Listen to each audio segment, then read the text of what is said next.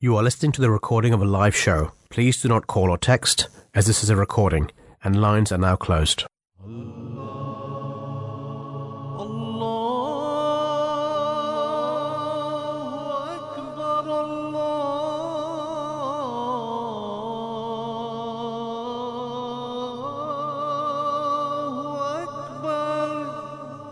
You're listening to the Voice of Islam Radio, broadcasting on DAB and via the internet 24 hours a day. Good morning and welcome to Saturday Morning Live. It is the 7th of January 2023 and you're joined by myself, Shazil Lone. My co-presenters in the studio today, Hamza Vanderman and Zishan Mirza. Gentlemen, welcome to the show. Good morning, Shazil. How are we doing today? Very well, thanks. How are you? All is okay. Barring the lovely weather we've got outside in our modern studios today, it is typical English January weather. And there's a lot going on in the UK at the moment, and that's something that we'll be touching on. We'll be talking about the recent strikes that have happened across industries here in the UK. They've had quite a major knock-on effect, so that's something that we'll be discussing, as well as our usual stories, our news roundup and our sports section. But in terms of the show, we are a live show, and we would welcome you to come and give us your opinions. If you feel the need to voice an opinion, a thought, disagree or agree, feel free to call us. Our number is 0208 687 7878. That's 0208 687 7878. You can also contact us at our Twitter handle at Voice of Islam UK, all one word, or via the website, which is www.voiceofislam.co.uk. Kicking off the show today with our news roundup. Hamza, what do we have up first? Who's opening the bag? If you pick up today's newspapers, there's only one story in town. It's on the front page of every single paper today. I think it was on the front page of every paper yesterday as well. And these are extracts from Prince Harry's upcoming book, which hilariously he had a meticulously well-planned launch plan, which was all scuppered by a retailer in Spain misunderstanding the publication date and beginning sales early, and so lots of people have got their hands on the full book, right? And that's why lots of bits are now just coming out every day, all based on the Spanish book selling too early. Hamza, you work in PR. Is that a convenient slip that they've done there? No, absolutely not. I think this would be a genuine mistake because his PR team would have been planning meticulously, as I say, how to launch this. They gave, I think, an exclusive extracts to The Guardian to start off with. The Guardian being probably the most supportive Harry and Meghan newspaper in the UK. So they would have written that up nicely. He then had the interviews planned today on ITV and CNN, I think, in the US. ITV here in the UK. That's being broadcast tonight. And that would have been a staggered way to do it, and then drop the book, and then there would have been more stuff coming out of the book, which would have been built some good momentum for him. Instead, it's just all coming out on a day-to-day basis, all in publications that aren't particularly positive on him over the last few years, and they've really gone for him today in all of the UK national papers, particularly picking up on this comment around. I'm not sure. I haven't read the full extract, and I think without the full context of the chapter, you don't know what he's trying to say. But it's been characterised as a boast of how many Taliban people he was able to kill while during his time in military. He's saying 25. He killed 25 people. It's being characterised as a boast. Yeah. And the military in particular are very upset about this. It's not something that is normally spoken about. It's not something that normal individuals would talk about. People with military family find it very difficult to ever get any information out of family or friends who have been on tour in any regard, not about this, just in terms of anything that's happened out there. It's normally kept very private for obvious reasons. And so Harry deciding to open all on that is causing some real pain. He's been accused by very senior people in the military, Colonel Tim Collins, of betraying the military family, causing security risks for both himself and other ex-military in the process, and so it's not a good set of front pages for him. There are lots of other stories about that are also mentioned. They're also big. He has admitted he thinks to have been bigoted in the past, and we all know publicly that there was the incidents of him wearing the Nazi uniform at a party a few years ago. Also, of calling one of his friends in the military a South Asian slur. Again, in the context, the individual apparently didn't mind, but it's not. We all know it's not acceptable, and so he's gone. Do we think that the way he's coming out and just being very open about his, I wouldn't say his frailties, but his problems and the wrong words that he's used over time, he's admitting his mistakes. He's being very open, very human about things. Do we think that is a good thing, or do we think it's just sensationalism? That's a good question. I think I watched the documentary, right? I think I spoke about this last time on the show, and on the documentary, I think one perspective which stood out to me was how the royal family and the communications teams who work for each member of the royal family kind of control the narrative, and they have this symbiotic relationship with the press. And that's kind of what's controlled the narrative around the royal family since Harry was young, right?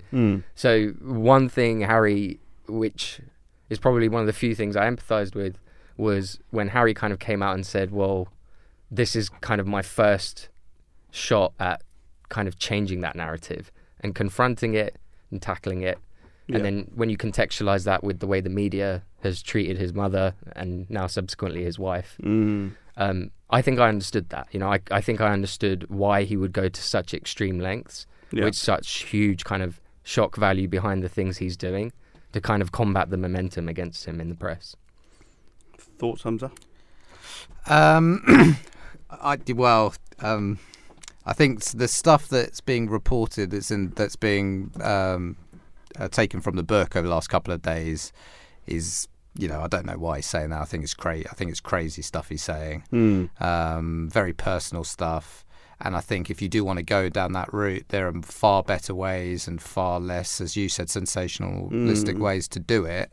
It really does, I could be wrong, really does feel to me like he needs book sales. Right. And, these are he's been told, almost you've got to make this really, really sensational, juicy, interesting to drive those sales, because also you need income, because he's been cut off income from the royal family. He needs income, and it may be unfair, but it strikes me that because some of this stuff that's being reported just doesn't strike me as particularly thoughtful. I wasn't reading it and thinking, oh, what a thoughtful guy, he's really thought about this, and he's tested himself and he's challenged himself. It just struck me as him just making some quite outlandish comments. Yep. Some of it quite childish. The section that I read on his fight with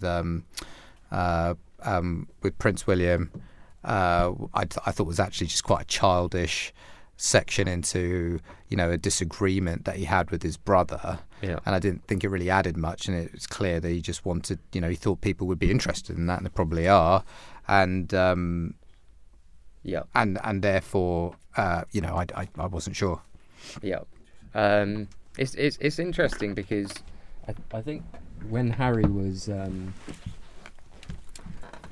giving the interviews in the documentary, like I struggled to really empathise with him as well. I was like, look, ultimately, you've had a very kind of privileged upbringing. You've made a decision for yourself. Your family aren't quite happy with it, and now you're kind of spilling the beans to kind of level the playing field a bit. It almost seems like you're throwing your toys out the pram, but it's so tricky to tell what's going on with the royal family. There's so many commentators, and I think, again, I'm sure the press will sensationalize what's written in the book. I can't say I will read that book, and like to kind of reinforce what you're saying about how juicy it is, like about Harry putting in, nuggets that he thinks will sell. I think, what reinforces that, and to kind of show you how far the reach actually goes for this book, I think the Taliban leader, one of the Taliban leaders, hit back at Harry, and he keeps up with his UK pop news. So, I thought it's a really interesting kind of surreal thing going on in the UK press at the moment. I think that's right. And look, and at a broader level, I think it's just quite sad to read about, a family, and if you just take a step back, is just a family and brothers, and a relationship between, dad and son, brothers, and the family, really just falling apart, when it had been, really, really strong at various times.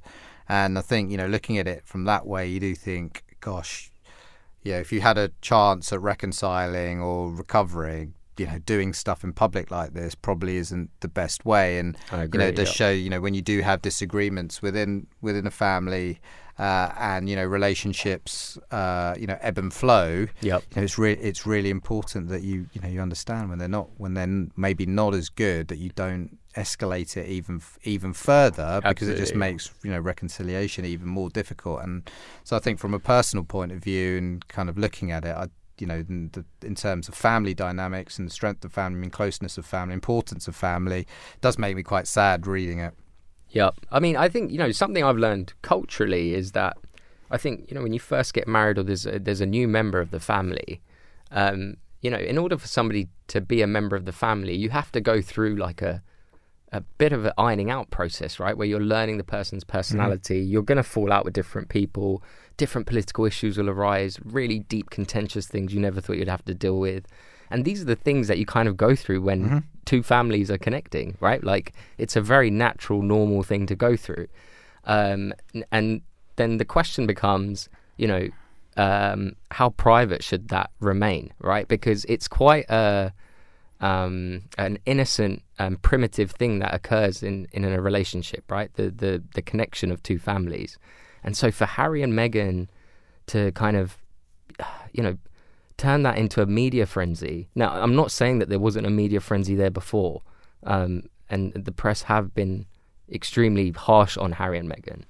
But for them to kind of reveal all of the family politics through book, through documentary, and turn it into a source of entertainment. Now, like, for example, it's not something you and I would probably discuss, Hamza, right? Like, on a weekend, right? Like, we would probably discuss politics, economics, the general things that interest us. But it's become such a prominent central topic to the UK.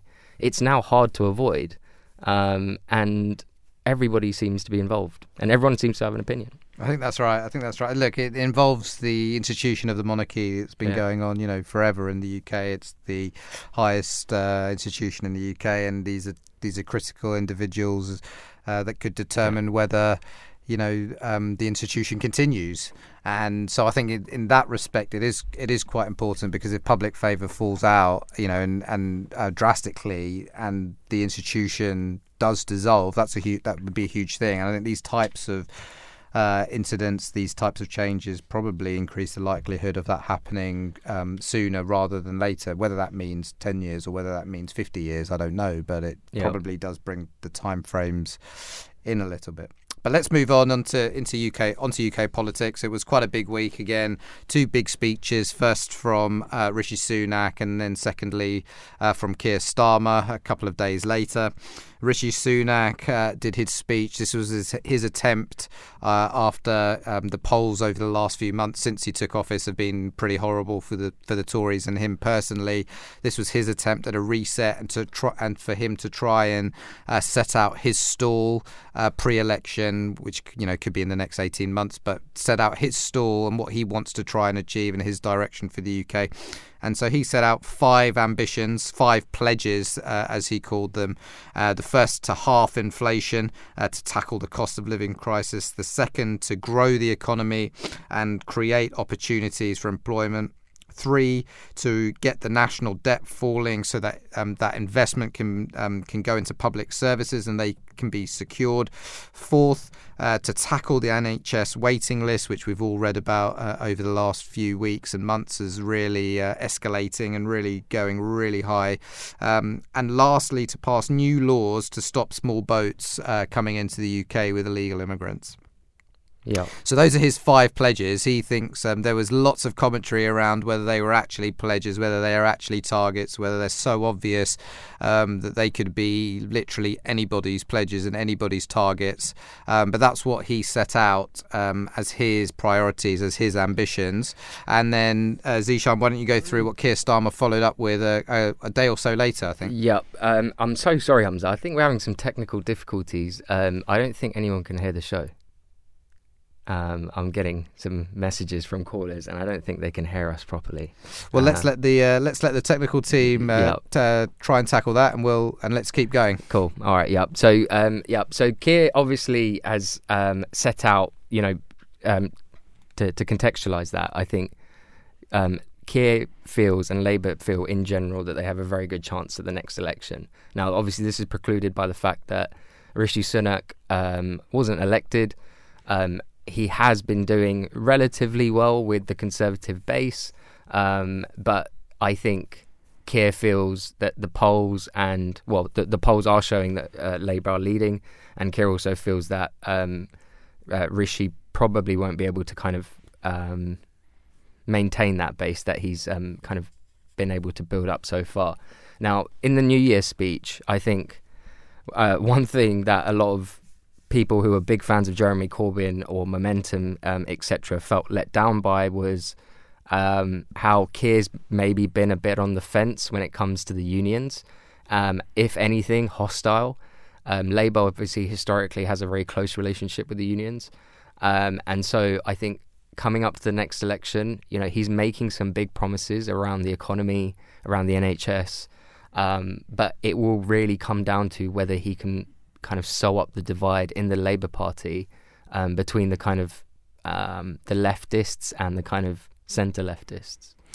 So actually, the big criticism that the people on the left, the Momentum, Jeremy Corbyn supporters and others often level at Keir Starmer and his supporters is that he says one thing while running, i.e. before he was Labour leader, when he was running to be Labour leader, he made a lot of pledges both on taxes, on investment, on unions. And after he was elected, he basically, over the course of a year, 18 months, has U-turned on almost all of them. And so they don't trust what he says. And they argue that he's now going to do the same with the electorate, which is make promises, statements, pledges in order to get elected into office, which he'll then U-turn on and change. What would you say to that? I mean, I think Rishi's had to make some very difficult decisions in a very difficult environment. I think it's very easy to criticize him and say, you did this, you did that. Now, he made a bunch of decisions under COVID, and I think some of those get pulled out of context sometimes. And outside of Rishi Sunak, is there anyone who could, run the economy as well as him, or, who has that kind of experience? I don't know in the Conservative Party. So there might be criticism against him and some of the promises he makes and whether he can actually accomplish anything. But I don't know if there's anyone who can actually achieve more than Rishi. Yeah, I think it was an interesting week. I think, Rishi Sunak is obviously the guy who has to do something to change current perceptions, current polling, current views. And he's just in a really difficult position because, as we all know, tricky economic position, really difficult position on the NHS, lack of funds to invest into public services across the board, and a really, really difficult industrial relations across the piece coming up. So how do you, when you're already trailing in the polls and you've got this pretty horrible environment, that you're working in? How do you change things? And so this was his attempt at doing that, setting out these 5 areas where he's going to focus. And I'm not sure if he was, bold enough or exciting enough for people to say, well, he's going to actually do something. I think the day before the speech, the big thing that was trailed was that he wants to make maths compulsory for individuals until they're 18, which, okay. There must be pros and cons to that policy, but if that is your big policy that's being leaked, not leaked, but trailed to the newspapers as look at my big idea, then I think you're in trouble. And then conversely, for Keir Starmer, I thought his speech was just really, really safe because there wasn't really much in it because he almost feels he doesn't need to. He's in the lead. People don't want anything crazy. They just want some competence, I think, and ready for a change. And so his speech was really safe. I don't think there was really much in it, and it's kind of his to lose at the moment. Do we think that Keir Starmer has caused a break or caused himself an issue by not asking Labour MPs to join the picket line? That's Labour's root cause, right? Yeah, absolutely. Labour's history is with the unions, and I think. I was just talking about this with Hamza as well. Rishi knows that he has to appeal to the Conservative base. We see him doing it all the time, right? Yep. And I don't want to deviate, but I'll give an example of that, which is Rishi, for example, the other day was talking about Pakistani grooming gangs, right? Now, this was a really prominent topic amongst Tommy Robinson and the Brexit lot, when they were all coming up. True. And so... he knows that a large portion who would vote for UKIP or not vote Conservative but are right wing need to be reined in, right? So he's playing to that, and that's what you can almost. I mean, you don't have to respect the values, but you can almost give him respect for that because he knows how to rein in the base. Keir doesn't. Keir seems to be completely blind to that, right? He seems to be in denial that. Whether you agree with those views or not, they exist in your party. So how are you going to rein those in? What are you going to do to kind of make sure that we win the next election? Right. And that's the thing that's all up in the air. Where Keir's ahead in the polls, he's winning over the centrists, and that could win an election. It might, but it's not clear how he's going to win over the leftists. Yeah, I think the calculation that he's making is probably that. People understand that the Labour Party are going to be more sympathetic to the unions generally. They accept that. But what they don't want to see, I think what the average person doesn't want to see, is a party that's in lockstep with the unions and being bullied by the unions or influenced by the unions. It should be the other way around. And so I think the idea that he would stop people going on the picket line is interesting, and that he's not encouraging people to not do it. He actually wants to be more aggressive and say that you shouldn't do it. That's interesting. But I totally get where he's coming from in that, the average person, I think, wants to probably see a bit more distance between the Labour Party and the unions, and that they're not kind of in cahoots. And especially in the current environment where there's so many issues being thrown up by the strikes across the board. And we'll discuss, what's going on there and the background to that, and the whether it's a good thing or a bad thing, the role of the unions. We'll discuss that in the second part of the show. But I think what he's trying to do is create a distance, and everything in Keir Starmer's strategy at the moment, I think, is basically to show that the Labour Party has changed a little bit, and it can be seen as competent on these types of economic issues. And as long as they're seen as, relatively safe in that regard, they'll probably, in his view, win the election. Whereas if he was to go after, and create more excitement amongst the left, it'd probably cause more consternation in amongst the middle. And then I think, he thinks that would, I think he thinks that would cause him issues. So I think he's playing and will continue to play a very, very safe game over the next year or so until that election. Then look, if he doesn't win it with a big majority, then I think everyone will be calling. Everyone will be going crazy. But I think that's seems to be the strategy for now. Yeah, and it feels like he's won over the South, right? Where there's money and there's middle class folk and centrists. But I'm not sure about the North. That's a complete toss up for me. I'm not. It could go either way. Yeah. So, it would have been nice, we'll get into the union stuff, but, Keir, I think I agree with Hamza that Keir not encouraging folks to join the picket line, and, you could almost tell he wanted to say no. But, I think is a safe and kind of rational approach. Fair play. Any other news headlines that we've seen aside from that, James? It's probably worth going over to the US. I think listeners would have probably seen lots of headlines coming out of there over the last few days, and so it's probably worth mentioning to give a bit of context and a bit of understanding around what's going on there. And that is Kevin McCarthy, the name that everyone would have been reading, has finally, at the 15th time of asking, been voted in as the House Speaker. This is basically unprecedented. Usually the House Speaker, the voting in of the House Speaker is seen as a formality.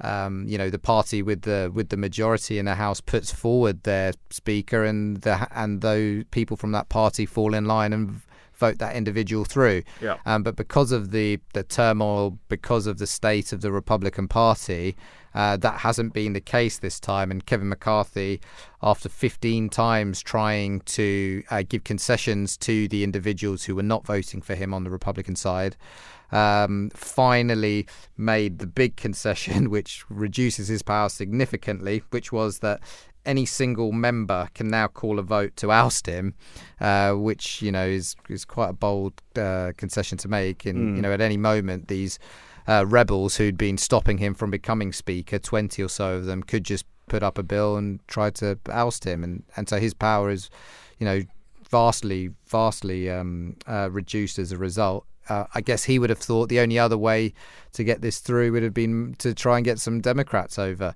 And I think in the long term that probably would have made his job even trickier, and caused even greater uproar amongst maybe Republicans that he did have on side. And so at the end of the day, he was desperate to have this position. He made the concessions he could, and I think his view is probably, now that he's in the job, do the best that he can and keep these people on side for as long as he can, win them over as he goes.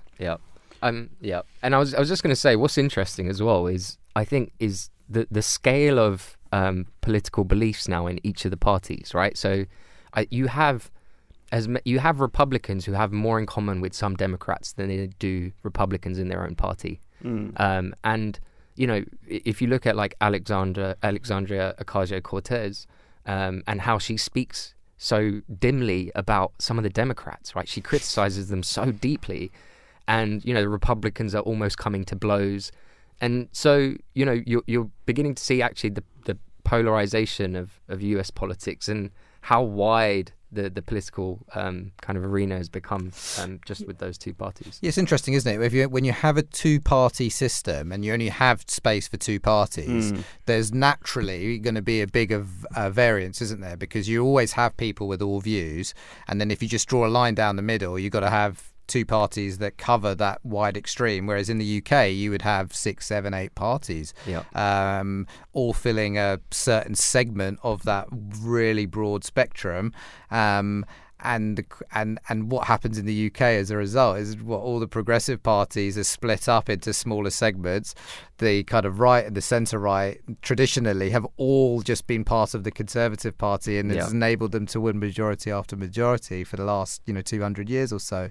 And so it's interesting, when you do have a two-party system, you have these huge spectrums, and where do they decide to sit, whose party they're in, and how they reconcile those differences. Whereas in the UK, you don't need to. You just set up another party, and your 5 mates who all think the same thing can be part of that one party. Well, I mean, and I guess in the UK, we had like Chuka Umunna and a few Conservatives. And during Brexit, do you remember they broke away? They broke away, and it ended their political careers, I think. Yeah. So I don't know how much capacity there is for like creating new parties. Yeah, but I think you talked about the party system. I think in the US there's a lot going on. I think Biden generally has been underwhelming as a president so far. But at the same time, it seems that the release of tax reports of Donald Trump recently, or that, I don't know if that's made him unelectable or not, because nothing surprises you now with American politics in particular. No, and I think presidential tax returns was such a massive thing in the past, right? Like when Obama when Obama was being asked to release his tax returns, it was always on the kind of like assumption that, okay, well, whatever it shows, we're going to have to react to that, and it's going to have a massive implication for whether this person should be the president of our country. Right. Does that matter anymore? But it doesn't seem to have happened with Trump, right? Like, he's paid $1 million over 5 years, I think, or maybe 2. And he's still coming out and he's like, I'm really good at taxes, so yeah, it's quite disappointing to see, to be honest. What do you think, Hamza?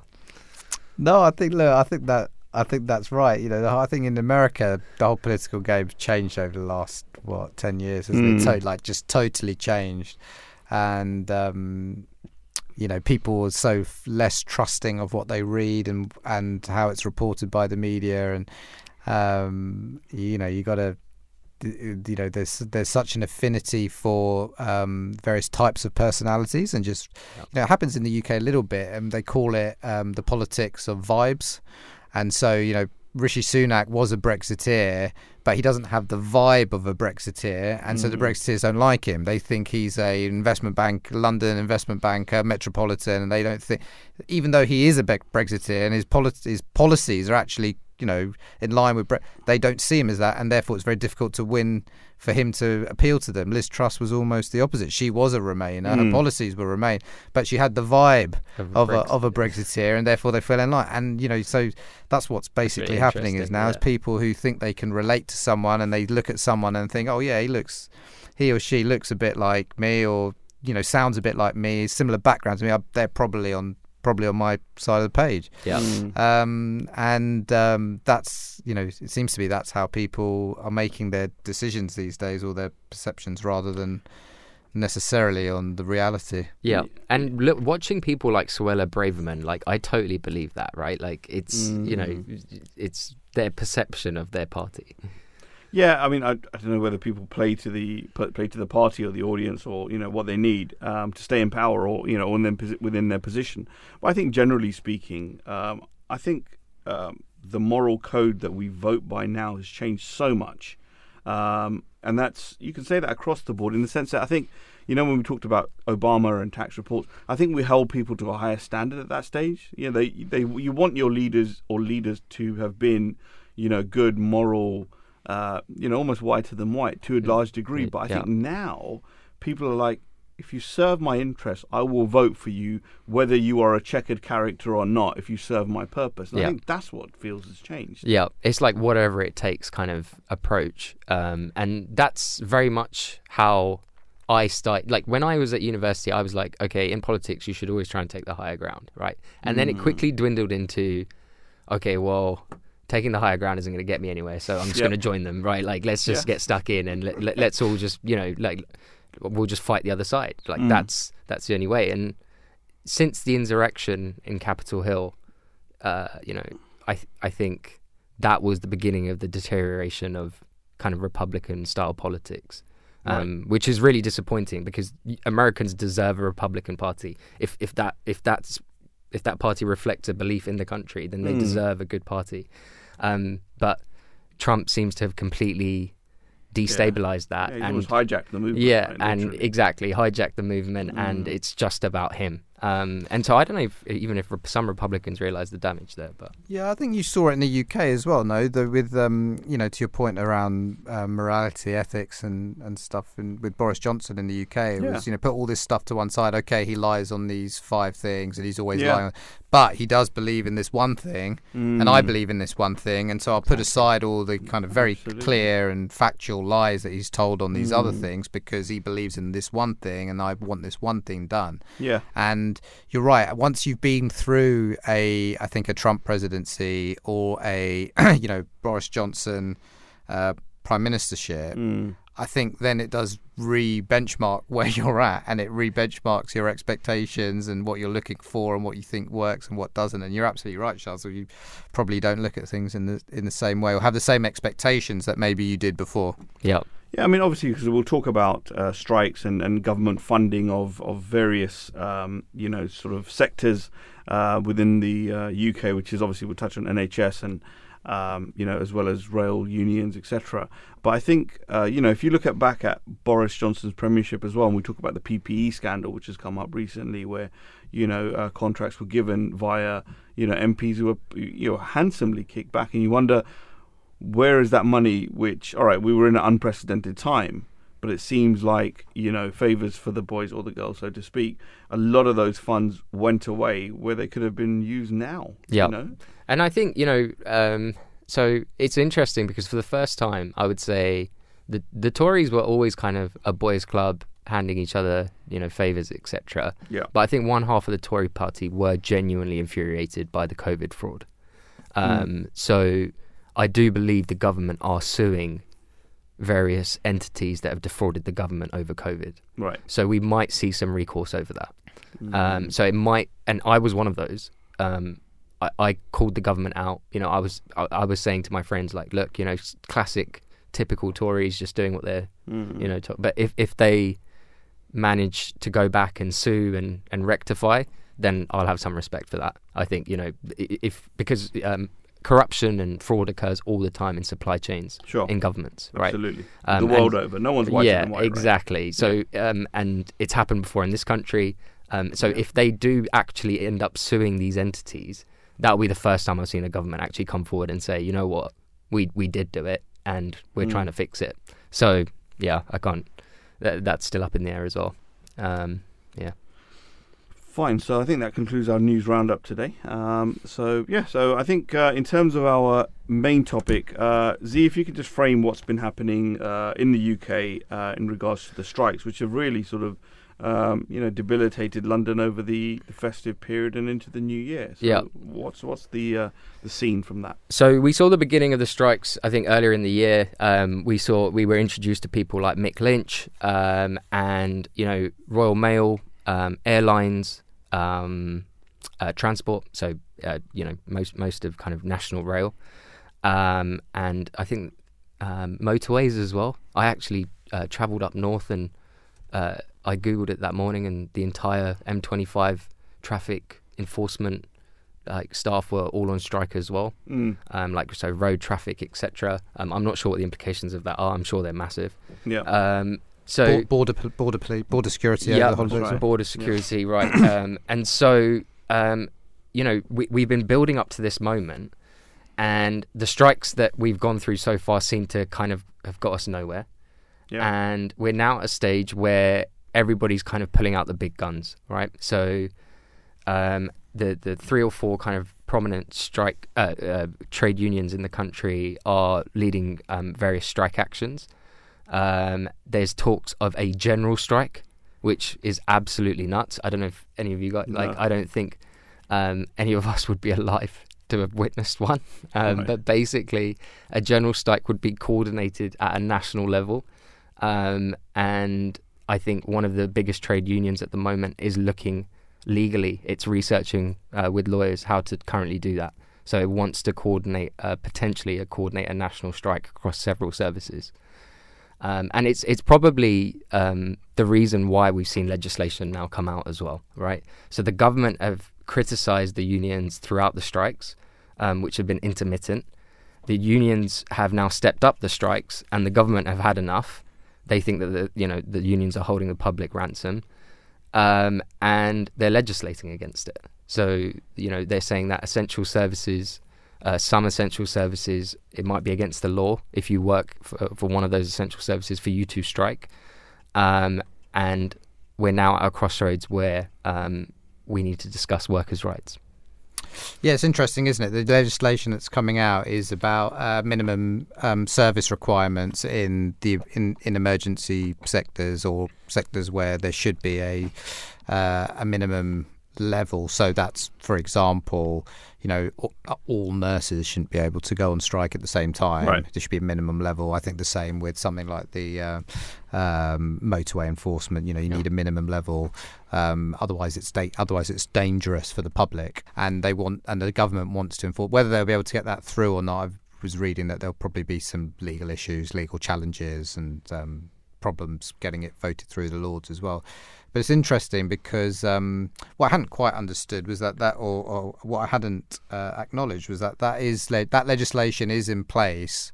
I think in most countries in Europe already. So I think most countries in Europe who you would probably consider to be more historically union friendly and more, generally supportive of the union movement already have this legislation in place. So I don't think necessarily, in principle, it's a bad thing. Obviously, it has to, be framed correctly, but the kind of, I guess, the immediate or principled argument against it to me doesn't quite make sense. Yeah, and sorry. I was just going to say, yeah. Do we think there's an element of greed here? I mean, it's not like, I'll take out the NHS from this, and we'll discuss that separately. But if you talk about transport workers, rail workers, I read that the average wage 10 years ago was 45,000. They're currently around 66,000. They want a 10% pay increase. They're being offered an 8% pay increase. Yeah. Split as 4% retrospectively over the last year, and then 4% for the next year. Yeah. Why is it that they can demand a 10% pay rise? And you talked about a general strike, because what's the knock-on effect? I mean, is this the way we're going to function? Because in saying that greed, one is, it's not like you're on the bread line, so to speak. 45,000 to 66,000 over 10 years. You can't tell me you can't make household work with 66,000 as gross annual income. Yeah, it's a great argument, and I understand that. But here's the thing, right? So the rail workers have managed to unionize and negotiate their wages according to inflation because they were able to organize. Yep. Right? No other industry has been able to do that to the same effect. Okay. So what you're saying is that a bunch of people managed to organize themselves and negotiate things according to their benchmarks, their thresholds, their industry. Right. Right? And because we can't do that, right? I would love a trade union in finance. Right? No, good luck with that. Yeah, exactly. Right? No, but that's what I'm saying is no other industry has been able to do it. So it's envy. For me, it's envy driving it. Like, well, why can you guys negotiate up to 66k? Well, because we can. We've gone through the liberties of fighting with the government, setting up a union, getting all of our rail workers to pay £4 a month or whatever, turn up to these meetings once a month, etc. Yeah. This is all extracurricular stuff, right? And so if your industry isn't doing it, that's your fault. It's not the rail workers' fault for organising and tagging their pay to inflation, which is mathematically correct. Fine, that point I get, and I'll give, yes, it's very well explained as well. But I think that the point is, like, over this festive period, shall we say, you can't get into London. Hotels were in a worse state than they were when COVID, the variant, was announced the year before. There's no, furlough. There's no support for any of these hotels. And I'm not talking about the big hotel chains. I'm talking about the waiters, the people who will turn up to work and weren't able to do that and would have probably lost their jobs because, you've got people who are doing, waiter roles and bartenders and whatever it might be. And they can't get to work. And what will happen? They'll be replaced by someone who can get there locally, perhaps, and not on a train. Yep. So, do rail workers have to think a little bit more holistically that, look, we have got 8% in the bag, or just run some kind of service? I mean, it's pretty bad. Yeah, no, I agree. And don't get me wrong, obviously, what they're doing to the public isn't right either. But I just don't see how it goes any other way. And the thing is, when you, as a train driver, you don't turn up to work and think, right, I'm responsible for the public today. Like, you just think, I'm going to go and drive my train and then come home, right? And so, and if I don't drive my train and get paid what I want to drive my train, then I'm not going to. You don't think, 50,000 people aren't going to be able to get onto the Central Line or whatever, right? Like, so it's not really their responsibility, right? Like, it's in your interest to negotiate your pay. And then the only people who are there to represent the public are the government, right? So we're in a state where the government is got a lack of funding. Tax is, tax revenue is down because the economy is in a slump. We're in inflation, so you're having to raise interest rates, so people's mortgages are going higher, etc. So the cost of living is getting worse. Energy crisis on top of that, and you're trying to make sure that you keep that in check. how do you do that? How do you function? Because is austerity required? It seems like it to me. Yeah, I mean, look, okay, so let's take unions out of the picture, right? If let's say you want to be a rail worker or a doctor or a nurse without a union, okay. Now, what's happening is in this country, for example, we nationalise those things, and so it's just kept the pay quite low, right? And so now you've got this trend occurring where like doctors are going to uni and going 6-7 years in, and they're like, actually, I don't want to go and earn 30-40k. Like it's not worth it for me, right? But the alternative is privatization, right? Sure. So it's America. So it's okay, even talking about essential services, Rishi Sunak wants a minimum number of people to be working, but in America they don't have like anything like that, right? Like an ambulance only turns up if you can afford to pay for the ambulance. Is that not true? Yeah, no, I think, look, obviously within the US, I'm sure they have a minimal level of health provisions for people below the poverty line. Yeah, like a charity. I'm sure there is. Yeah.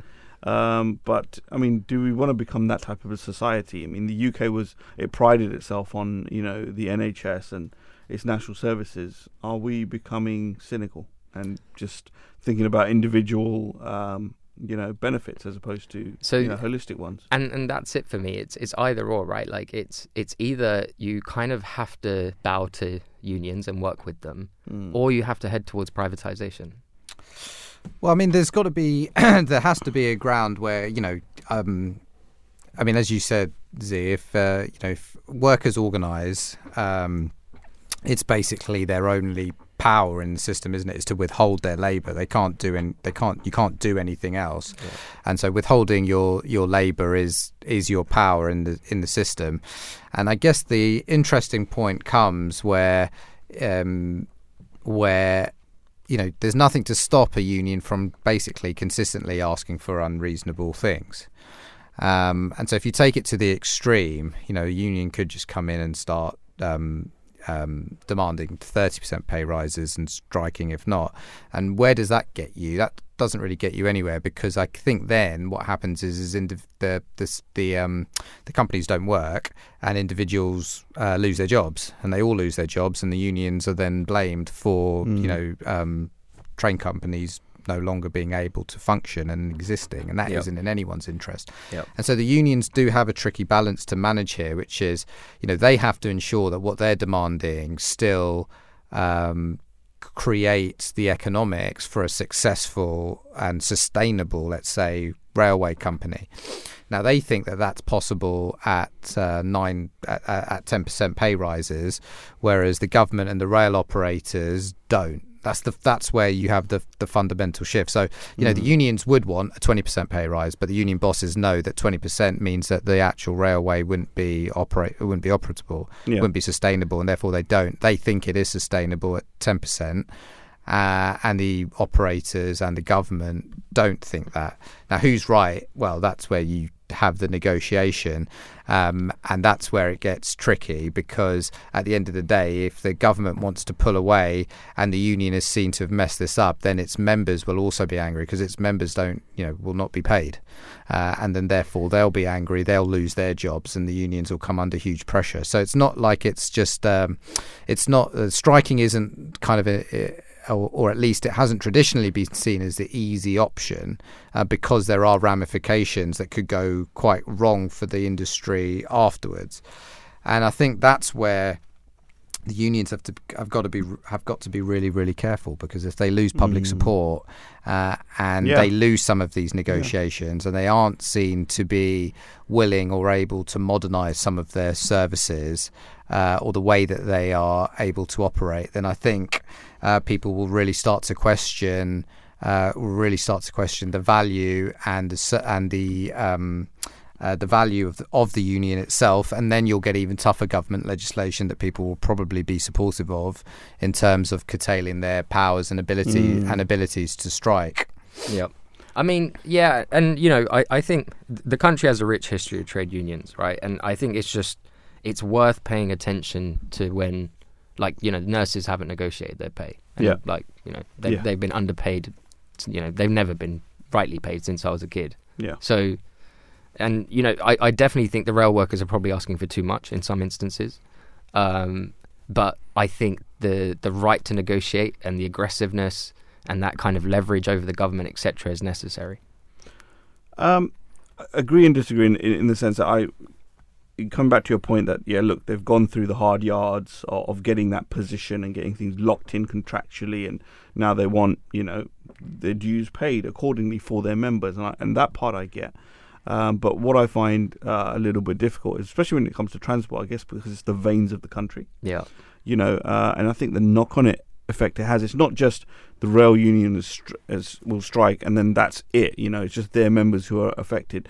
You're having a massive knock-on effect to other people, and I think that's where it does become a little bit muddied. I'm not saying it's a black and white argument. It's not by any stretch of the imagination, but I think that it does cause further issues, and I think that's why we do become a little bit more self-interest seems to play a bigger part, as opposed to we talk about Islam and its want for society as a whole to be provided for, especially with those below the poverty line. Yeah, but I just don't want us to become fractious, I guess. Yeah, no, and I agree, and I think historically unions were very political, but I think over the years they've become less so.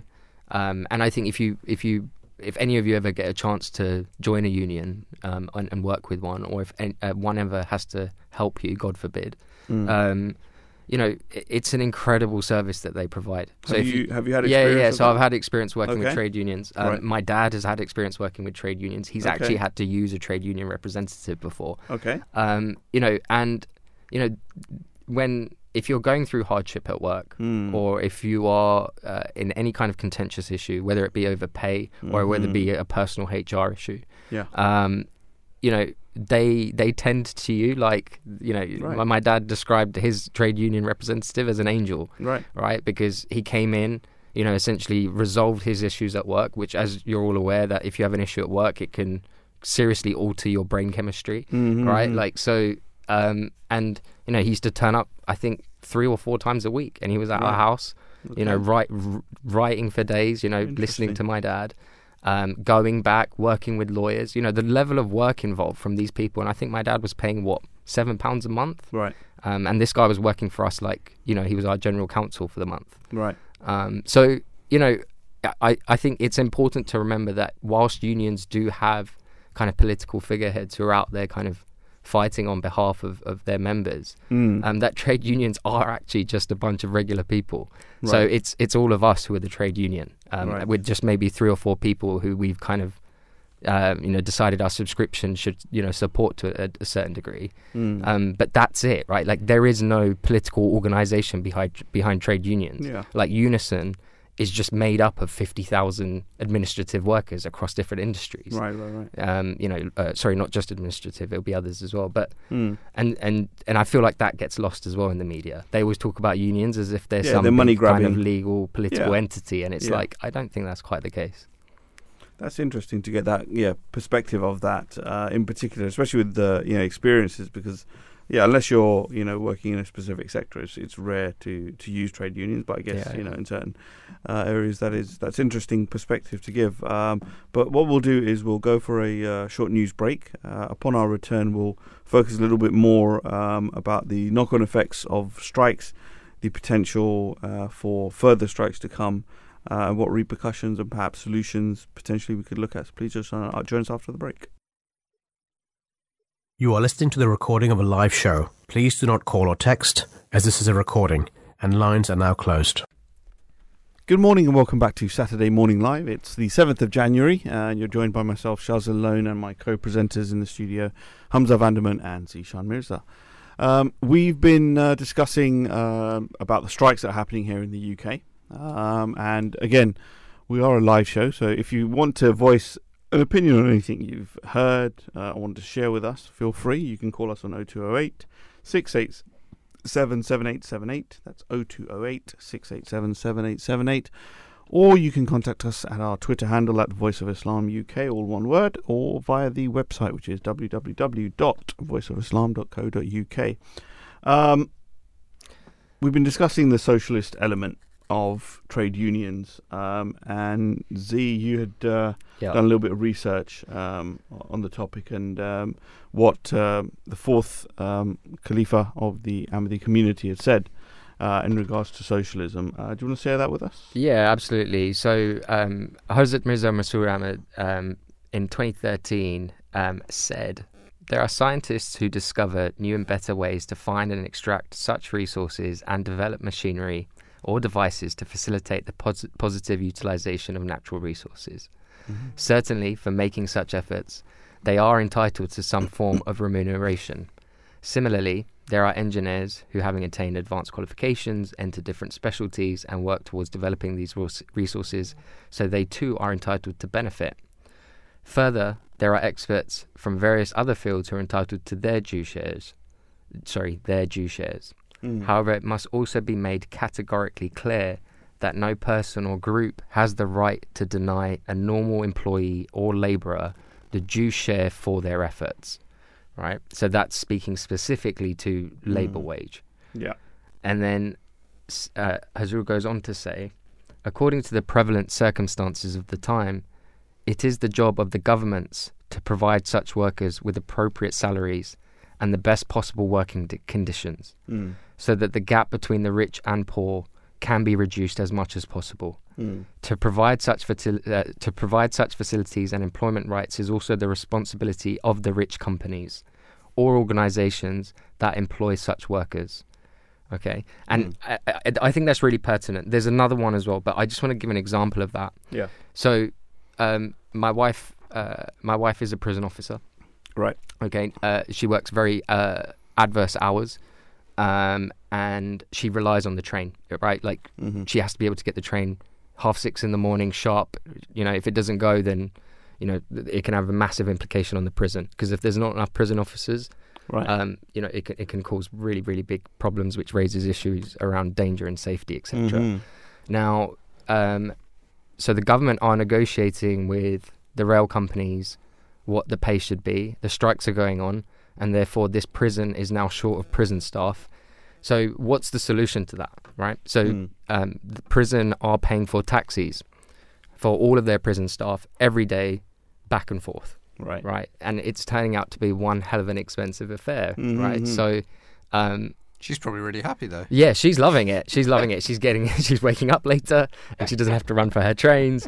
And so she's much happier. But I think what I want to kind of point out is that you have this ballooning cost, right?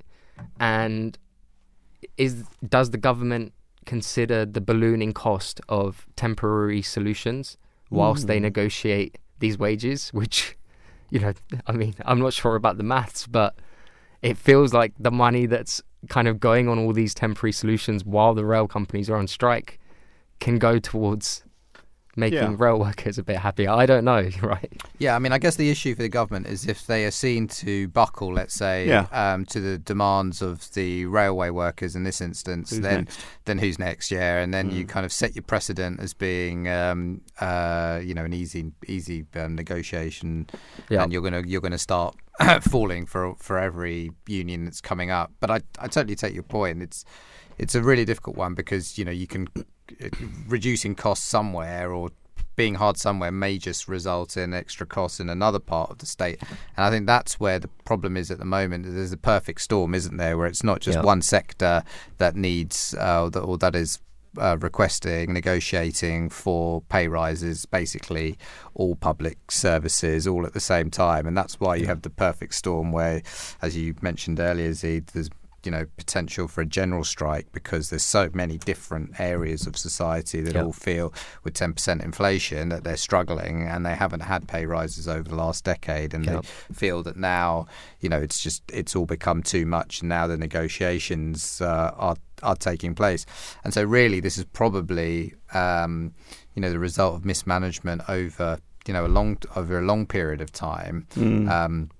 Where now things have come to a head, and when things come to a head, it's always much more difficult to resolve everything at the same time. Whereas if you'd kind of picked these off over the last 10 years and had some success in various sectors, you'd probably be able to manage this more. But that's never been kind of in the Conservative Party's won't, I guess. Yeah.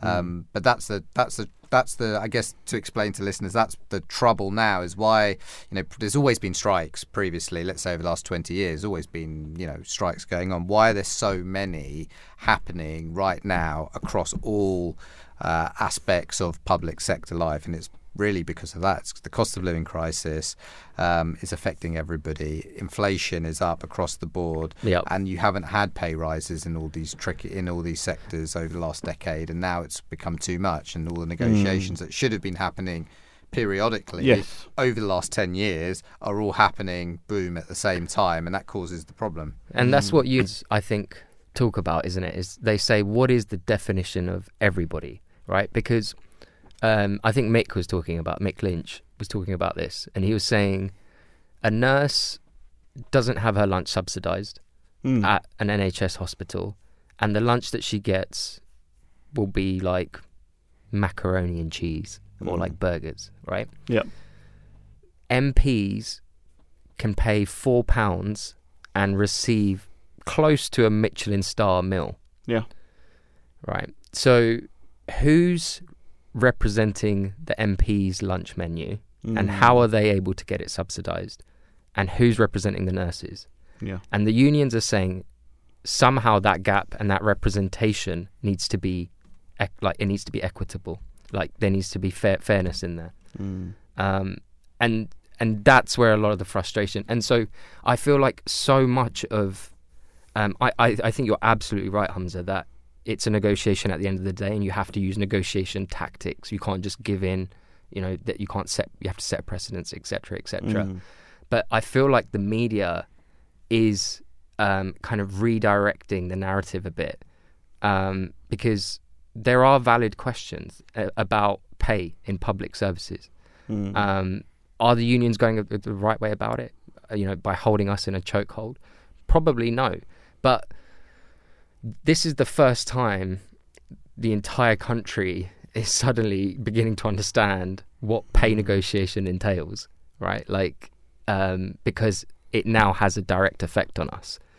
And I guess it's a kind of natural inclination for me to be like, my train's not running today. Screw, I hate the person who caused this. And I get that. But for me, that's just a natural thing. I think the worrying thing is also, you talked about narrative and media, and you talk about the NHS. So, people talk about nurses going on strike. And I think generally people do have a little bit more sympathy for the medical services that we have in this country. I experienced that firsthand over the festive period when my mother was taken in to hospital due to COVID. And one, there's lack of beds.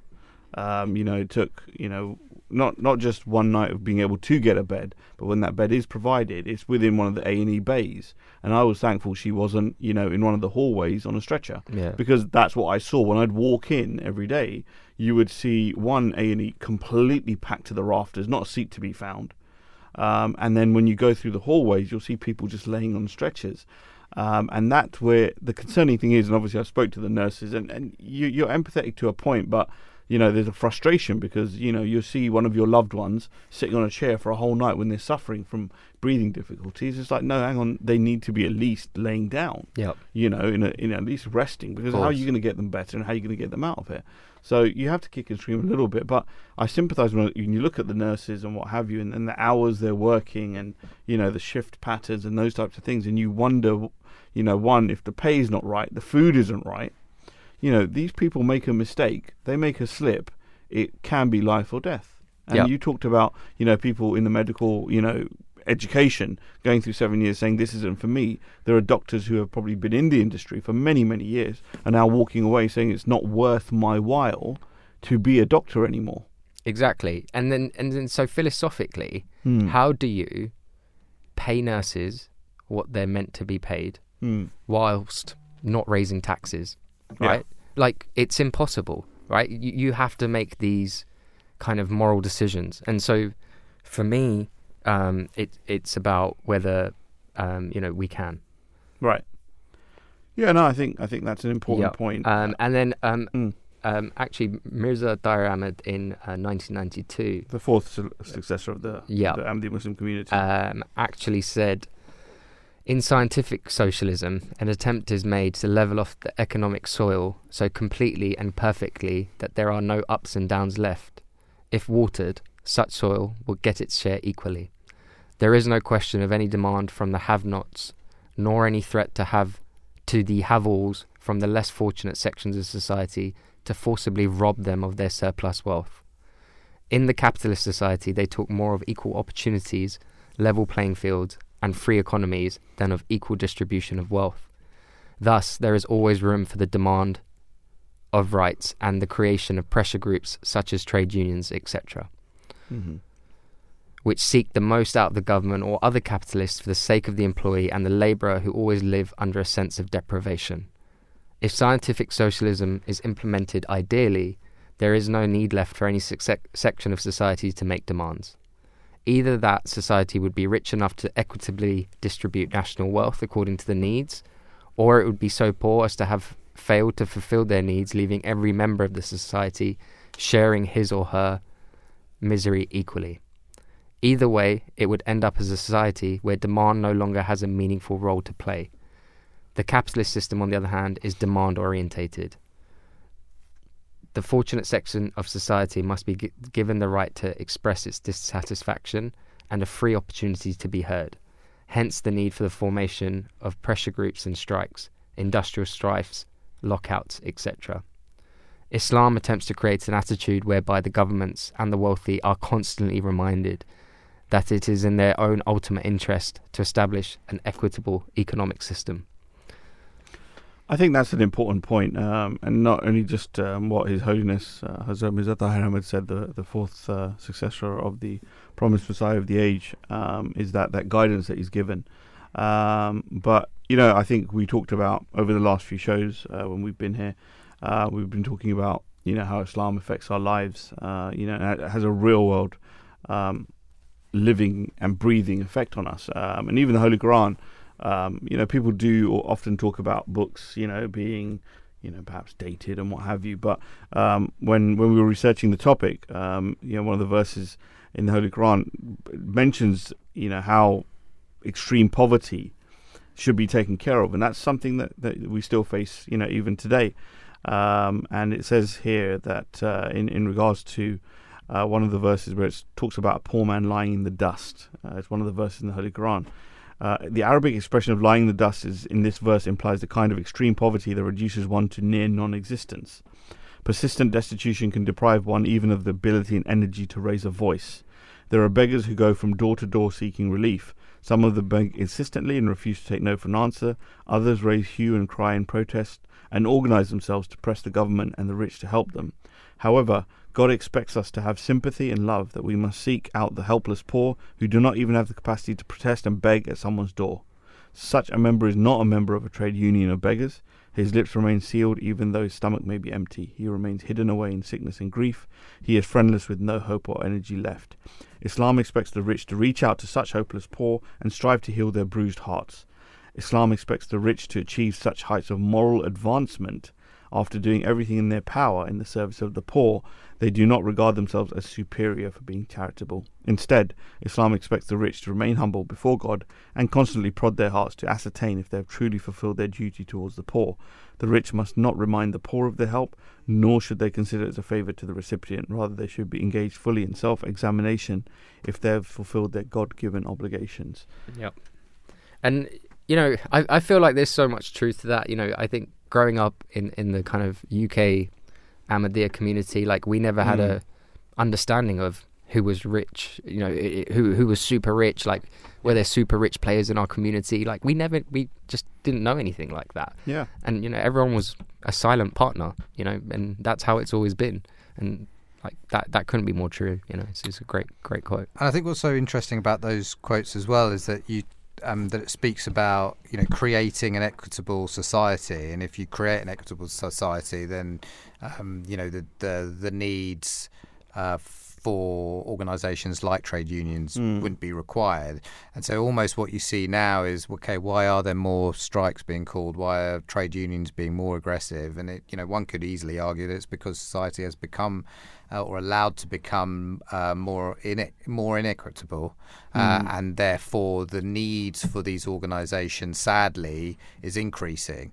And if the governments, not just in the UK but worldwide, were to try to close those gaps, those are probably the societies where you see less need for trade unions, because society is more equitable, because the demands of workers are being heard on a regular basis, and there is more cooperation.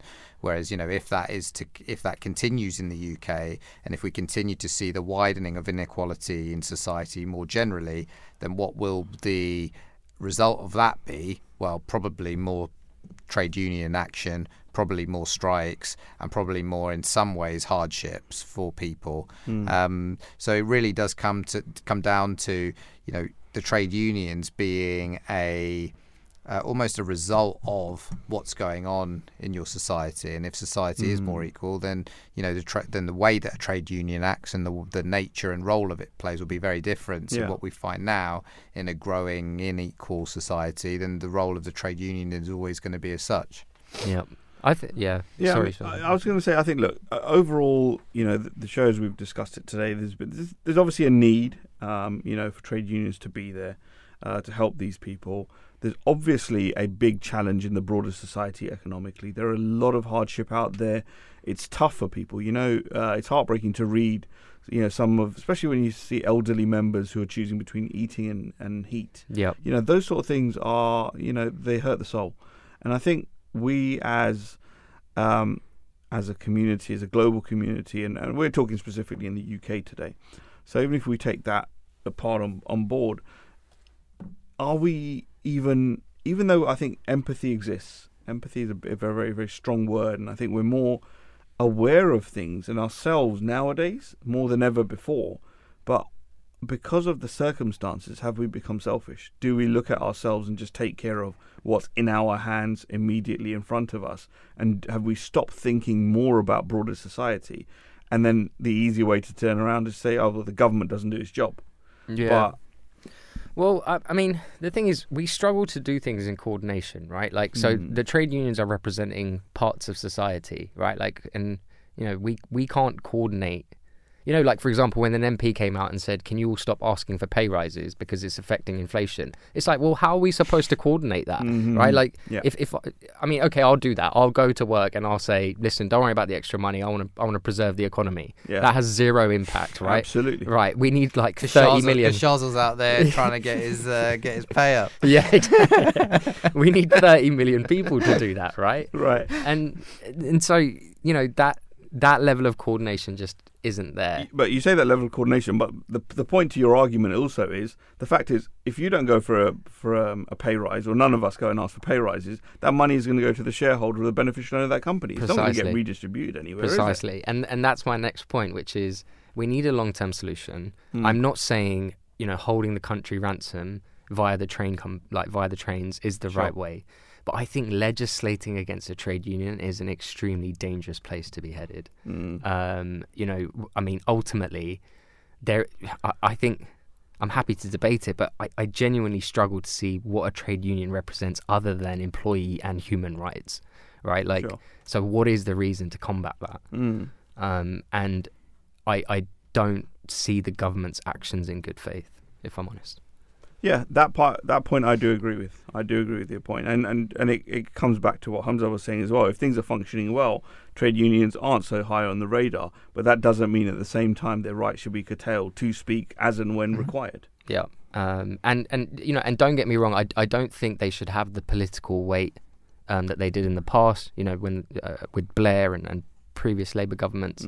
But I think to start saying that one particular job has more rights than another one, which is effectively what they'll be saying if they go ahead with this legislation, is a slippery slope.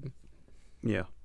No, I think we have to, broadly speaking again, I think we have to remain empathetic and aware of what our responsibilities are as a society. And I think that's something we we all need to look at. But like you said, how do you coordinate something like that is the most difficult part in all of this. Yeah. Never easy. But aside from that, I think what we'll do is we'll take a short break now, and then we'll return with our sports section.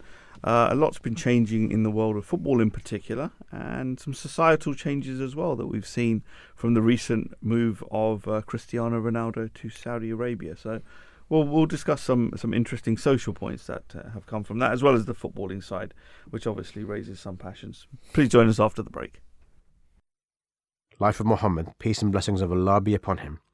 Treatment of neighbours. Prophet Muhammad, peace and blessings of Allah be upon him, always treated his neighbours with extreme kindness and consideration. He used to say that the angel Gabriel had emphasized consideration towards one's neighbours so often that he sometimes began to think that a neighbour would perhaps be included among the prescribed heirs. Abu Dhar, peace be upon him, relates that the Holy Prophet, peace and blessings of Allah be upon him, said to him, Abu Dhar, while broth is being cooked for your family, add a little more water to it, so that your neighbour might also share in it. This does not mean that the neighbour should not be invited to share in other things, but as the Arabs were mostly a migratory people, and their favourite dish was broth, the Holy Prophet, peace and blessings of Allah be upon him, referred to this dish as a typical one, and taught that one should not think so much of the taste of the food as of the obligation to share it with one's neighbour. Abu Hurairah, peace be upon him, relates, on one occasion the Holy Prophet, peace and blessings of Allah be upon him, exclaimed, I call God to witness that he is not a believer. I call God to witness that he is not a believer. I call God to witness that he is not a believer. The companions inquired, Who is not a believer, O Messenger of Allah? And he replied, He whose neighbour is not secure against injury and ill treatment at his hands. On one occasion, when he was addressing women, he said, If anybody finds only the foot of a goat to cook, that person should share it with his or her neighbour. He asked people not to object to their neighbours driving pegs into their walls, or putting them to any other use which occasioned no injury. Abu Hurairah, peace be upon him, relates, the Prophet said, He who believes in God and in the Day of Judgment should occasion no inconvenience to his neighbour. He who believes in God and in the Day of Judgment should occasion no inconvenience to his guest. And he who believes in God and in the Day of Judgment should utter only words of virtue or should keep quiet. Muslim. Welcome back to Saturday Morning Live. It's the 7th of January 2023, first show of the year, and you join us in not so sunny London, but joined by myself, Shaz Alone, and my co-presenters Hamza Vanderman and Zishan Mirza. We've gone through a lot of what's been happening in the UK in terms of the strikes, in particular with the railway and the NHS, and then we also looked at obviously the Islamic angle. We discussed what our guidances are and the empathy perhaps that we should have to approach this, and we hope for better solutions and outcomes for the UK and the world as a whole from the economic issues we're having. Someone who doesn't have economic issues is Mr. Cristiano Ronaldo. But do tell us a little bit about the different sort of themes that are coming out from the mega transfer or, the new contract that he signed, because there's no transfer fee as such. Yeah. I'll let you guys cover the kind of sporty side of things, but I thought it was really, really interesting. Cristiano Ronaldo going to Saudi Arabia on an absurd amount of money. He'll be moving into what can only be called a palace, which has essentially been gifted to him. Mm-hmm. And I don't want to deviate to Saudi Arabia's laws here, but I'm going to talk about it a little bit. So the country is accommodating Cristiano, in a very unique way, in the sense that there are some laws in Saudi Arabia which you can imagine probably aren't accommodating to your modern footballer. Mm-hmm. And so, one of the laws that they're changing, for example, is around cohabiting with a partner, or mm-hmm. You're supposed to be married in Saudi Arabia to be cohabiting with somebody. Mm-hmm. And I think they're going to allow Cristiano Ronaldo to cohabit with his partner, even though they're not married. But to be clear, they're not changing the law, right, Z? They're just Sorry, allowing him to break the law. In essence. That's a very good question, actually. So I've read it at a very high level. In the article, they did say that Saudi Arabia would be amending, but it's not clear. It's not clear whether it's going to be an exception or the law's going to be kind of redone. So my understanding was that they are allowing him to be an exception, which I thought was totally outrageous. Yeah, that is outrageous. That is. How does that even work? Like, do you have a list somewhere of the exceptions? I think literally, I think that is what it is. Oh, wow. That is crazy. insane. Yeah. So, and it really speaks to what Saudi Arabia is going through as a country, I think, which, please take this with a pinch of salt, but, Mohammed bin Salman obviously was held responsible for the murder of Khashoggi. Now, if we cut that out of the picture, I think the progression and development that Saudi Arabia has gone through is an absolute marvel. Like, he has transformed the country into something I wouldn't have expected 20 years ago. Yeah, I mean, I think even I think this week it was announced that when it comes to the pilgrimage of Hajj, that women no longer need a male person to chaperone them. And, for me, Saudi's done what Pakistan wasn't able to, right? Mm-hmm. He's curtailed extremism in the country, right? He diminished the rights of people who were pursuing extremist religious ideologies. He's modernized, the spectrum for men and women, to engage in politics and society. And economically, he's trying to move them away from oil, right? And this whole Ronaldo thing as well, for me, it was just a show to how modern and progressive the country is trying to be. And even this exception to the law thing, it's the most progressive thing I've heard. Like, I've never heard anything like it before. But is it progression for the sake of self-preservation? You talked about the moving away from oil. It's not because oil won't be, fossil fuels won't be the source of energy and fuel that we'll use. So diversification by that rationale is required. He has to. Self-preservation. Yeah, absolutely. I think they were just so desperate to get Ronaldo over there playing football and as a figurehead for the country's 2030 World Cup campaign. Correct. They would literally do whatever he wanted, and I think that is, as you say, it's part of the tension, I think, of those conservative values that they've got there, conservative Islamic values that they have there, versus wanting to diversify the economy, bring in Western investment, and there's a tension there, and they are trying to manage that, and there's going to be tricky bits along the way, a bit like Qatar found by hosting the World Cup. Yeah, I mean, obviously there was a reaction to Qatar getting the World Cup, and the I think it's quite rich that people throw stones at how did they get the World Cup in the first place? Like every other country got the World Cup in the first place is by normally bribing everyone up the ladder at FIFA, and then or you're buying your votes. That happens. So let's not just say that they're the first nation that probably paid their way to get the World Cup, but I think in terms of the way things were handled and the reaction that we've seen, obviously we're talking about Saudi, but you can see from the fallout from Qatar, or Qatar as they call it, the BBC was ridiculed for the way they went about blanking the opening ceremony. Yeah. There was a real element that they just didn't want this World Cup to be a success. And lo and behold, on a voting on the BBC website, Qatar was voted the most exciting World Cup, or the best World Cups, of the last 20 odd years. That's hilarious. And the BBC is so interesting. We have such a close relationship with the Middle East. Several countries in the Middle East, including Qatar, right? Like they listed all of Qatar's investments. We sell weapons to the Saudis. The list is endless. So it was a very bizarre thing for the BBC to take that position, in my view. Yeah, but it's really interesting the thing with Ronaldo, because from a sporting point of view, he was also in the interviews talking about trying to develop football, trying to change the image of football in the country, this type of stuff.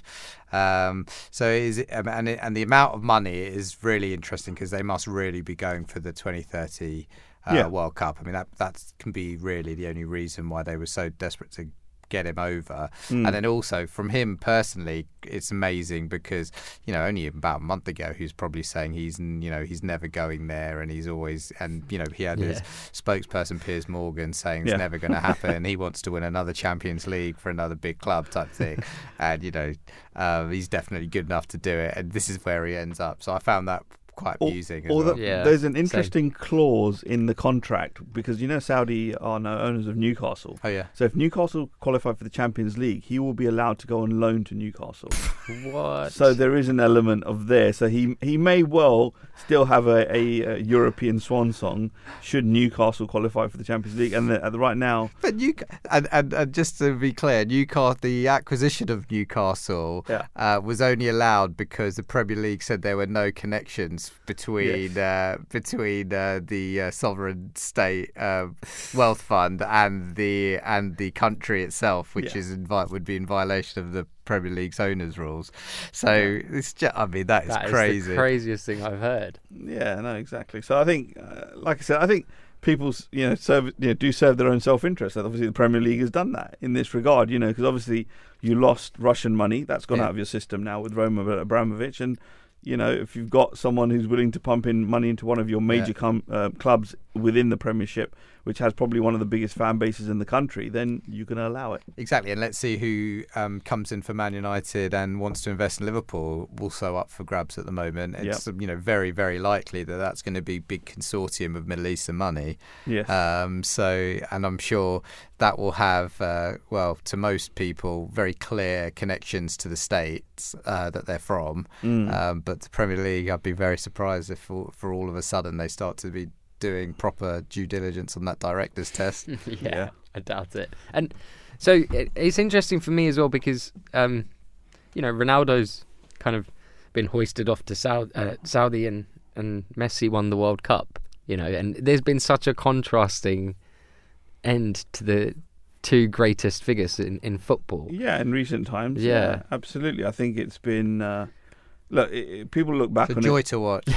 It's a joy. It's been a joy to see it happen. Really, it's really pleasing. Fans rejoicing. Yeah, no, you get it, and then you see all the goat comments and what have you, and Twitter goes mad and what have you. But look, personally speaking, in modern times, I applaud their longevity. Their statistics are amazing. I don't think you can rival them. Especially on a statistical basis. But I think sport isn't just stats, and in my years of watching football, for me, as brilliant as Cristiano Ronaldo and Lionel Messi have been, and the fact that Lionel Messi has won a World Cup, for people to say that's the crowning glory, he's now the greatest of all times. We've got to remember this is his fifth attempt at trying to win a World Cup. And I'm not talking the comparison between now Ronaldo and Messi. Yeah. I think a lot of that has been put to bed in many senses, in the sense that because he's achieved internationally. Whereas I think Messi should have achieved internationally much earlier than he has done. Whereas, I think perhaps, Cristiano Ronaldo, Portugal did have a number of Premiership players in their squads. Perhaps they should have done better. But negating that, I think the whole thing and comparing him to Maradona, I saw Maradona play. I saw his effect at World Cups, at the club level that he played.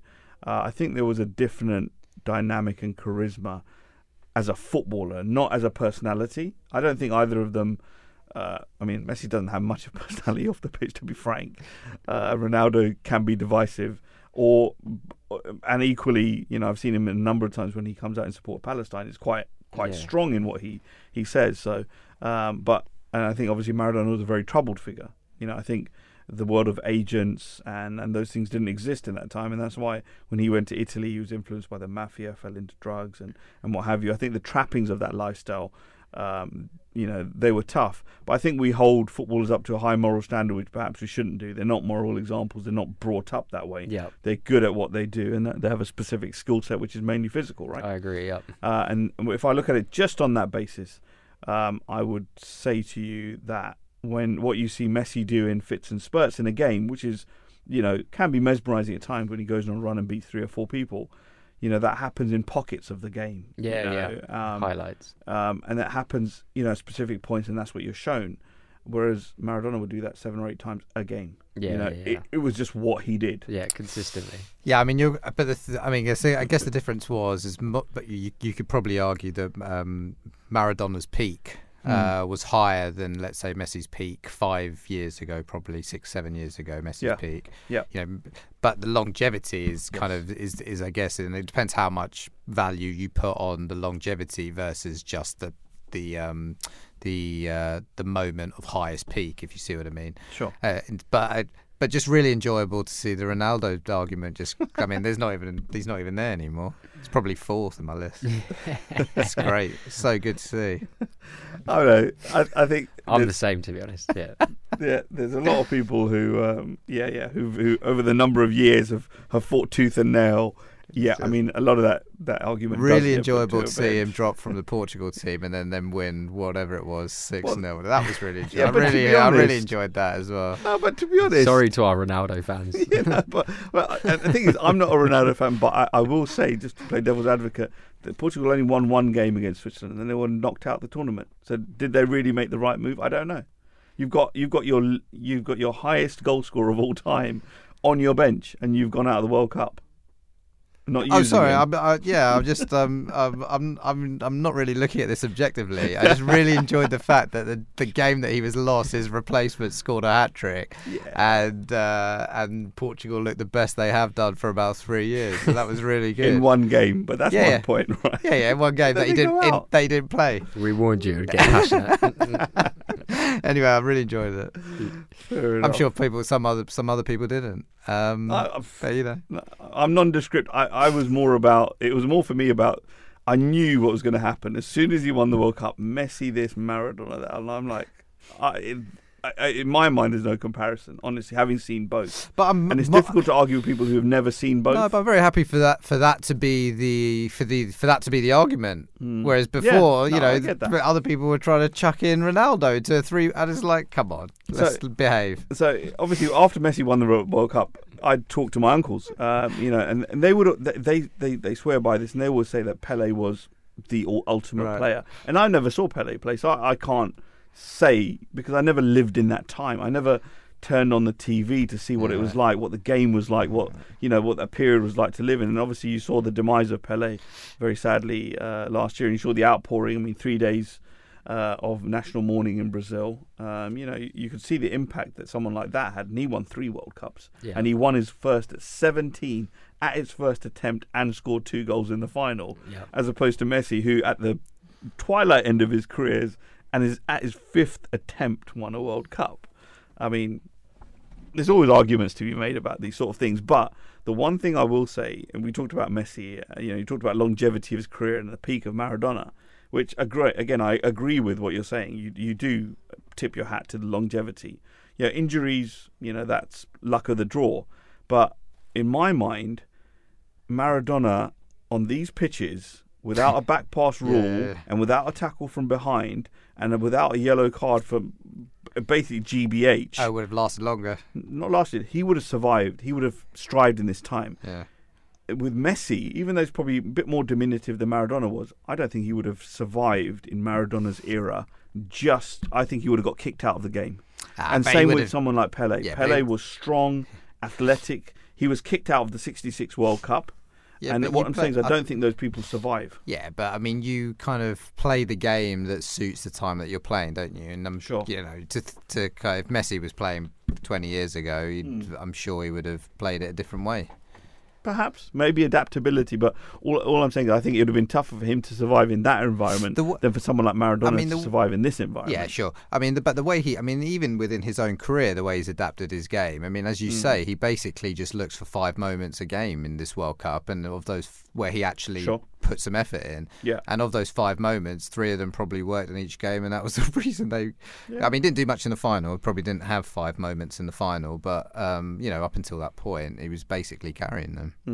Yeah. So is for somebody who doesn't follow as much. So is now the argument, is Messi the greatest footballer of all time? I think that's what a lot of people who. I think it's a generational thing, no? I think it is a generational thing because people always want to say, I saw the greatest of all time in my generation, right? Yeah. And whatever that may be, in whatever sphere that is, be it tennis, people will say Roger Federer. there's always arguments to be Never made. saw Sampras. Yeah. Yeah, I mean Sampras or Well, actually, you know, to be fair, in tennis, the beauty is they're all playing at the argument is they're all playing at the same time, and who do you prefer? Kind of Djokovic, Federer, and Nadal, Djokovic, all at the same time. That's why actually in tennis it's an amazing conversation because they're all playing against each other all at the same time. I mean, look, there's people whose stadiums are named after in tennis, Rod Laver and what have you. And I've never seen them, and I couldn't tell you how they played or what their style was.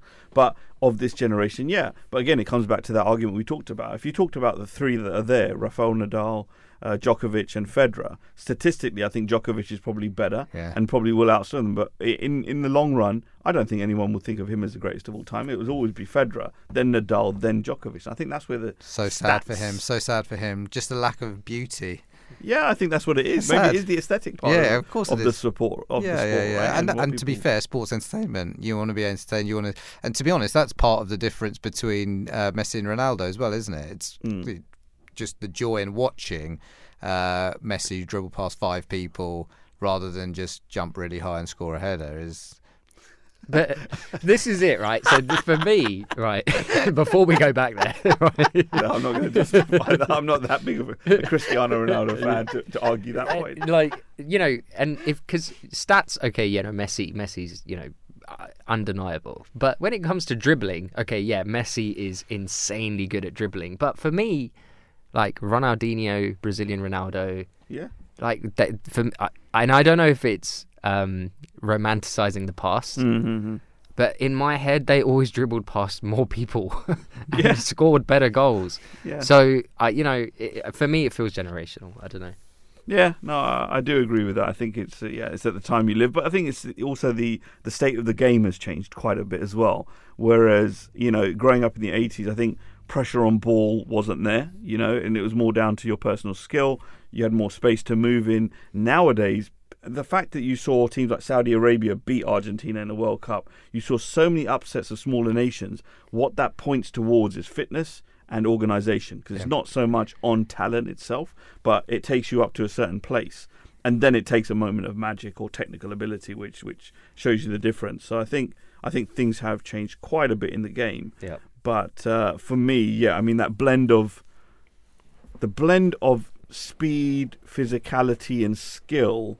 The game changed in my eyes when Brazilian Ronaldo played, and that's the player that I've always, perhaps you say, romanticised. Yeah, that's the person I grew up, thought, he's a brilliant player. But I think the change in football at that time went from almost, at times, a walking-paced game on skill to, now the game's become really fast. Tactically, teams are a lot of wear, and this guy is breaking the mould. Yeah. And I think, that's when, then you get players like Thierry Henry, and the mould changed. You went from Alan Shearer, who was, a big stocky centre forward who could head the ball, like we talked about, to people who could pick up the ball from the halfway line and beat 5-6 people. So, I think evolution changes perspective as well. Still got Haaland doing it as a big centre forward. Absolutely, I mean, he's still a very good target man, but good with feet as well. So it's not from that perspective. But I mean, if you look at Man City this year as well. I mean, obviously Premiership is back. Hamza, what's your thoughts on Arsenal leading the league? Are they going to get that done? It's interesting, isn't it? I mean, they well, it depends how. Look, it obviously depends on whether they can maintain this form and how much whether they can play under the pressure of being the leader. I mean, what you know about Man City is they have the ability to go on a massive run at the end of the season when the pressure's on. And question mark is whether Arsenal will be able to do that. But look, they're playing good football, and I hope they can push City to the end of the season. It'd be good to see them do that. I think they're going to fall away drastically. I think. I mean, I watched their documentary last year. This is pretty much the same team. I think they've had a good run of momentum. I think it's benefited them. There's been a World Cup because it's like there's almost fresh again. Yeah, fresh again, and you go again. The fact that they've lost. Gabriel Jesus, who I think is useless. But, he was a good player for them and fitted into their system. They've done well. I think they've built on momentum, but I think they're one defeat away from the House of Cards really falling down. I think that will happen. Yeah, I mean, I think that's the concern. That would be the worry. I mean, even after they drew to was it Newcastle the other day? Yeah, not bad result actually. It's fine, right? Take a draw against another team that's playing very well at the moment. Yeah, if Man City drew against them, probably wouldn't worry about it. It's nice point gain to keep going. Whereas, a lot of the chatter, and you could see from their looks, they almost thought they dropped 2 points, and it was like, I think that type of mindset where they get over worried and think too much about slightly negative results. Yeah. When there's so much to play, could be what cost them. Other interesting thing the other day I saw, was watching it, is and I thought exactly the same, was Jamie Carragher's reaction to seeing Man United in fourth, I think. Yeah. And not that far off, maybe 5 points off City or something, 6 points off City, like not that. And I was when it came on the screen, I was stunned as well. And I think they broke to the panel, and he was like, "Sorry, can you put that back up? I can't believe it." And so, to be fair to them and Ten Hag, I mean, that is an amazing reversal. They seem to be playing very well at the moment as well, and I'm surprised to see it, but it's it's interesting considering all the chat around how bad they are, all the problems they've had with Ronaldo. Seems to be winning a lot of games now. Yeah, no, it is. But I think he's benefited from Marcus Rashford coming back, invigorated from the World Cup. He's done very well since he's got back in. I think it's much of a muchness. I think it's for the title, Man City. Yeah. If you look around the other teams, I mean, any of them can make it. I mean, Spurs could do it. Man United could do it. I mean, Chelsea, I think, probably a bit far off the pace now. I think Liverpool, unfortunately, will fall away now. I think Liverpool, with Van Dijk out for a month, they'll be under pressure.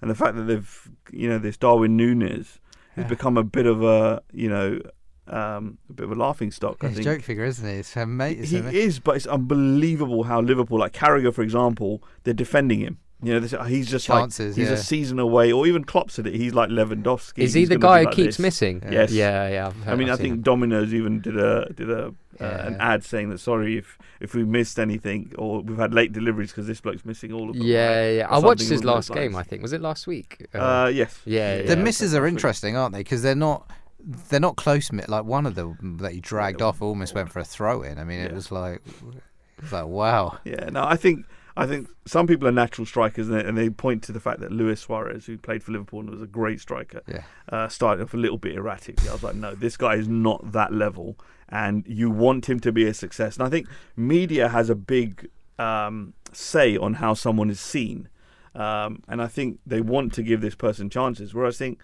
when Lukaku came back as a hit from Inter Milan and came back to Chelsea or from Man United, he was only a couple of games away from being, ridiculed. Whereas other players like Harry Kane can go on a 10-game spree of not scoring goals, and as scorers who scored 2 goals the other day is like, did you expect anything else? I'm like, wow. Yeah, I'm a Lukaku fan. I like him.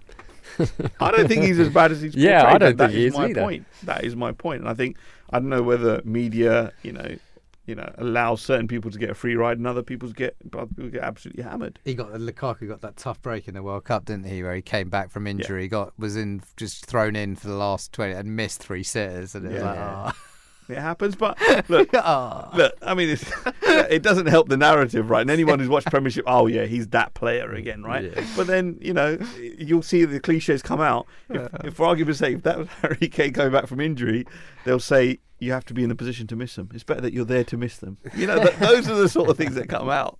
And, obviously when it comes to penalty misses now, every time that man steps up to the spot, you'll get the stat 9 times out of 10, he'll score. But, that 1 out of 10 was in the World Cup. Yeah. So if I thought we could wrap the sport up by saying rest in peace to Gianluca Vialli. That's how I kind of remembered Chelsea. Was Zola, Dennis Wise, Vialli, very kind of golden era for that club. For me, that was part of the phase where he was part of the initial phase where the Premiership, where the lots of international players started coming into the Premiership, wasn't he? He was part of that wave. Where we had the joy of seeing all these international guys start to play. It was right at the beginning. It was really, I agree. It was really amazing to watch. Actually, definitely. Yeah, I think Antonio Conte, who's a Premiership winner with Chelsea and now is Tottenham's manager, he said that Vialli was the first Italian manager here, and he opened the door, for Premiership managers and what have you. So you can see even the gratitude and the history that he created. Yeah, by coming here. Yeah, like I I stopped tuning into football for a long time, and then I saw his face, and it just brought back so many great memories of football. So I think he's a special person. So rest in peace. Yeah, no, absolutely good footballer. Won the Champions League with Juventus. Played for Sampdoria, played for Chelsea as well. So very successful. Managed Watford as well, I think. And everyone just seemed to love him. Everywhere he went, fans loved him, colleagues loved him. You don't hear, everyone speaks very, very highly of him as a person, which, you don't always, obviously with big egos and big successful people in football, you don't always get. Yeah, very true. But obviously it's been quite a sad period for football, losing these sort of big figures. Pele probably being the largest, but someone like Gianluca Vialli, I guess it goes to show you, like as I said, a lot of your what people say about you after you're gone says a lot about the way you lived your life and the legacy you leave. So I think it's important how you deal with people does have a bigger knock-on effect later on what they say about you. Absolutely. So that'll be interesting to see. That he's held in that good respect. I think in terms of football, I think we're at FA Cup weekend now. I think let's see what we've got to look forward to this year. We'll see if Tyson Fury either fights AJ. I think that may happen at some point. Just as about we're Britain. hoping. I don't think it's a bit of it's a non-competition for me. I think AJ is way out of his level in that one. The Usyk Fury would be interesting to me as well. So we'll see how that goes. And England playing a brand of Test cricket which has never ever seen before. Hamza, you're a fan? Yeah, I mean, are you not a fan? It's good to see. It's good to see. Let's see what we've got. I think we've got a World Cup, ODI World Cup coming this year. That'll be interesting. But thanks to all of our listeners today and my co-presenters for the show. We'll speak to you soon. Jazakallah.